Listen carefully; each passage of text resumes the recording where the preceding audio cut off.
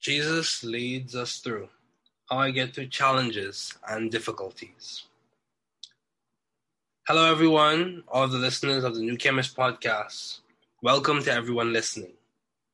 It is my hope and prayer that this series within this podcast, though typically centered around chemistry and the natural sciences, engineering, careers, COVID-19, and research, considering the value of my faith, I am adding this element into the reaction, per se, understanding the weight of it in my personal life. So today, we'll start off by reading Psalm 23. The Lord is my shepherd, I shall not want. He makes me to lie down in green pastures. He leads me beside the still waters. He restores my soul. He leads me in the paths of righteousness for his name's sake. Yea, though I walk through the valley of the shadow of death, I will fear no evil, for you are with me. Your rod and your staff, they comfort me. You prepare a table before me in the presence of my enemies. You anoint my head with oil, my cup runs over. Surely goodness and mercy shall follow me all the days of my life, and I will dwell in the house of the Lord forever. Amen. So, a reading from More Than a Carpenter by Josh McDowell states that for many people today, Jesus' claim to be the Son of God is just too exclusive. In our pluralistic culture, it is too narrow and smacks of religious bigotry. We don't want to believe it, yet the issue is not what we want to believe, but who did Jesus claim to be, and is his claim true?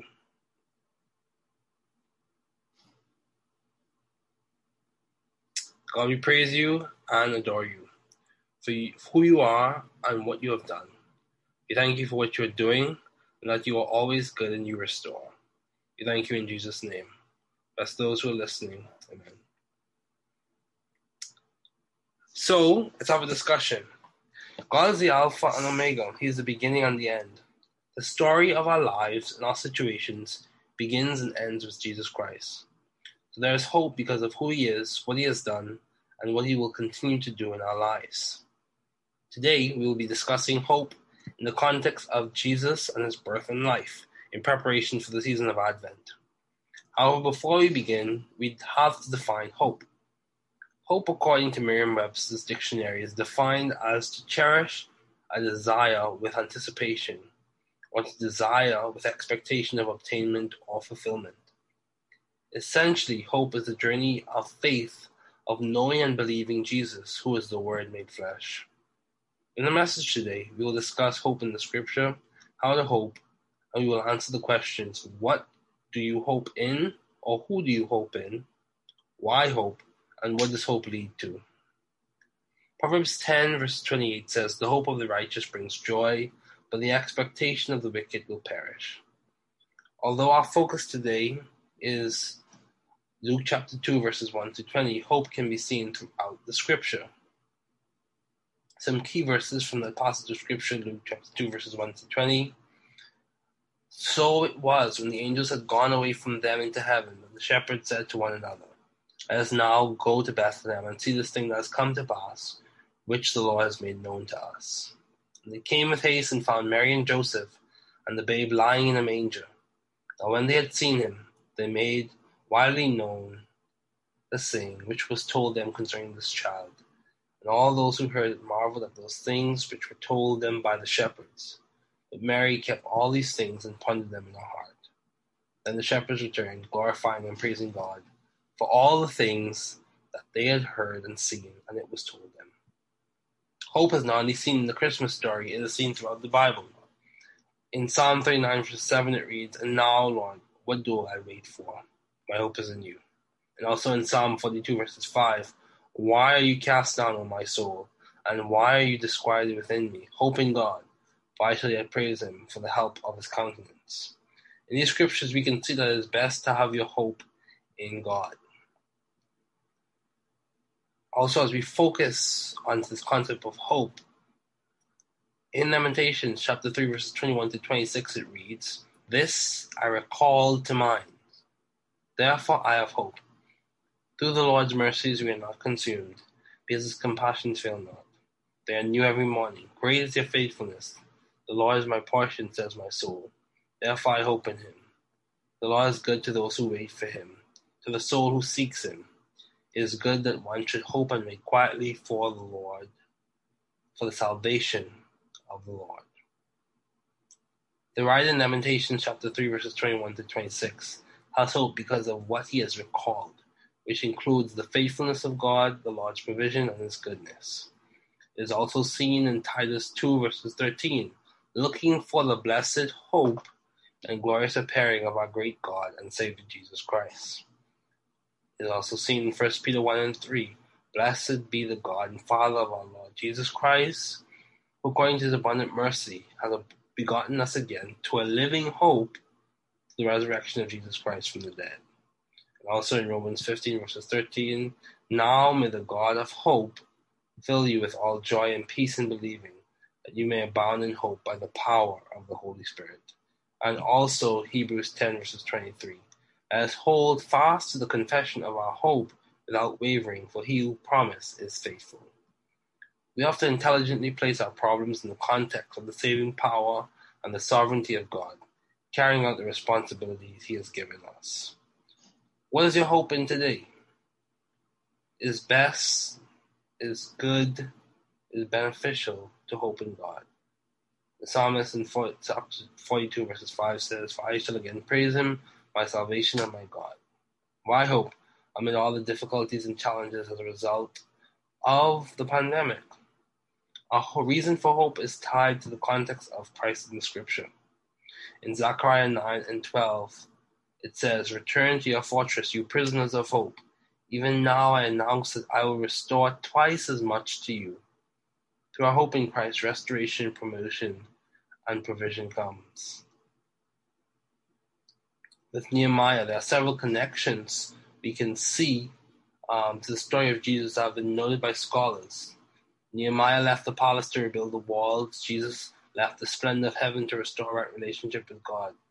Nehemiah was mocked and ridiculed for rebuilding the walls. Jesus was mocked, beaten, and ridiculed for his work on earth. We can see parallels and glimpses of the gospel in the story of Nehemiah for the restoration that occurs, and the restoration that we receive through Jesus Christ. Through the story of Nehemiah, we see how faith and hope lead to action and eventually restoration. Nehemiah was a great guy, and he was a type and a foreshadowing of the greater person, Jesus. Ladies and gentlemen, Romans 15 and 4 says, for whatever things were written before were written for our learning, that we through patience and comfort of the scriptures might have hope. Again, why hope? Hope because of our identity, hope because of our relationship, hope because of our position, hope because of God's provision, hope because of God's promises. Hope because of our identity. Hope does not disappoint because the love of God has been shed abroad in our hearts by the Holy Spirit. Romans 5 and 5. Galatians 3 verses 28 to 29 says, there's neither Jew nor Greek, there's neither slave nor free, there's neither male nor female, for you are all one in Christ Jesus. And if you are Christ, then you are Abraham's seed and heirs according to the promise. Hope because of a relationship. Jesus Christ in you, the hope of glory. Colossians 1 and 27. Christ lives in our hearts and we have a relationship with him. Position. Hope because of your position in Christ. We are seated with Christ in heavenly places. Ephesians 2 and 6. Hope because of provision. God will supply all of our needs. Philippians 4 verses 19. It states that he will supply our needs. We need. Hope because of his promises. All the promises of God are yes and amen. 2 Corinthians 1 and 20. Fundamentally, hope comes based on what you know, do, and live out. Remember the promised child is our Savior. In Isaiah it says, his name shall be called Wonderful, Counselor, Mighty God, the Everlasting Father, Prince of Peace. Hope is not intellectual assent or mental acrobatics for the Christian. Hope is found in a person, and that person is Jesus. Through the gospel, through the person of Jesus, and through studying scriptures, we have an arsenal of resources that can guide us and aid us as we encounter and recognize the challenging circumstances that we face during this life. Hope is based in Christ and who we are in Him. In the end, God's sovereignty supersedes our limitations, and many times when we need to realize that is in our minds. Hope is tied to our mindset. God is real and can do the impossible. We see it with the story and birth of Jesus and the stories of Nehemiah and Zechariah. Hopes and dreams and aspirations. A relative of mine was growing up, working at a grocery store, and communicated his aspirations to attend university. And the food store supervisor essentially said, "You have it in your mind, but you can't do it." Ladies and gentlemen, like Nehemiah, like Jesus, we must be determined to block out the noise of what other people are saying. Remember, focus on God's plan, purpose, and will for your life, not distractions. Your destiny, the plan of God for your life, is between you and God and those He has placed in your life to help you fulfill it. Distractions will come. The goal is to keep faith and keep hope alive. Amidst the distractions, amidst the noise, amidst the devastation, amidst the loss, amidst the pandemic. Because even in the chaos, even in the fire, God, who is omniscient, omnipotent, and yes, omnipresent, is there and can make a significant difference if we surrender to His will and trust His plan. Keep hope alive. Today and during the season, be encouraged. Pray for me as I pray for you. Thank you. Continuing on, some sentiments from the Harvard Business Review on mental toughness. It provides ideas that I believe can support concepts on resilience and that shadow or give sentiments of what it means to have biblical resilience. Experiencing challenges is an inherent part of our life cycle. No one goes through life untouched by grief or heartbreak. However, it can facilitate the acquisition of mental toughness, deeper social bonds, heightened awareness, new perspectives, a sense of mastery, greater appreciation for life, a sense of meaning, and strengthened priorities. It continues to state that as a society, we largely fail to frame stress as potentially enhancing and often miss opportunities to learn from and grow from stressful moments. That does not mean we advocate viewing all stresses as a positive thing, but we advocate that you embrace your stress response as a powerful tool to help you overcome the inevitable challenges in life that can and will arise. These sentiments are valid. However, in Christ there is more. We can thank God for the growth and capacity building that can occur through Him in challenging circumstances. He leads us through the valley. The entrance of His word brings light. Also some writing by Dr. Drew Moser and J. Falkhauser. In their book, they state, "Remember the words of Oskinus. There is no calling unless there is a caller. Despite our best efforts, you won't truly live your 20s with hope, purpose, and meaning unless you acknowledge the divine caller. Just as a shepherd lovingly calls his sheep, the divine caller calls you into purpose, meaning, and hope. And I add dignity. And He does so out of His perfect love for you." So some questions to consider. What does it mean to serve faithfully, love radically, and obey consistently? Remember Micah 6 and 8. Do justice, love mercy, walk humbly. 2. Where can we serve and honor Christ in our current vocation? 3. How can we parameterize our challenges with the Word of God? In other words, how can we systematically submit to God and lay our issues at the feet of Jesus? So a prayer to consider for those who feel or who know that Jesus can make a difference in their life. Dear Lord Jesus, I know that I'm a sinner and I ask for your forgiveness. I believe you died for my sins and rose from the dead. I turn from my sins and invite you to come into my heart and life. I want to trust and follow you as my Lord and Savior. So I conclude with this passage again.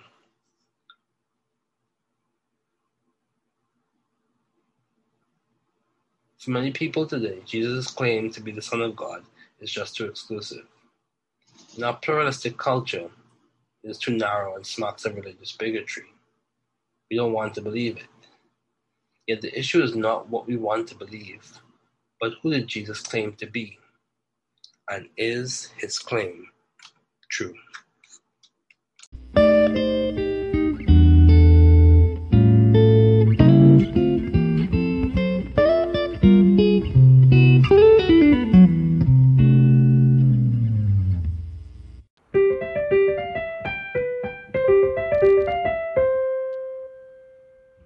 Thanks for listening. We're glad you were able to tune into this podcast. Once again, this is the New Chemist, where we discuss chemistry, which simply put is the science of change, as well as the other sciences, careers, community, research, and COVID-19. Thanks again for listening. Note, the views on this podcast represent those of my guests and I.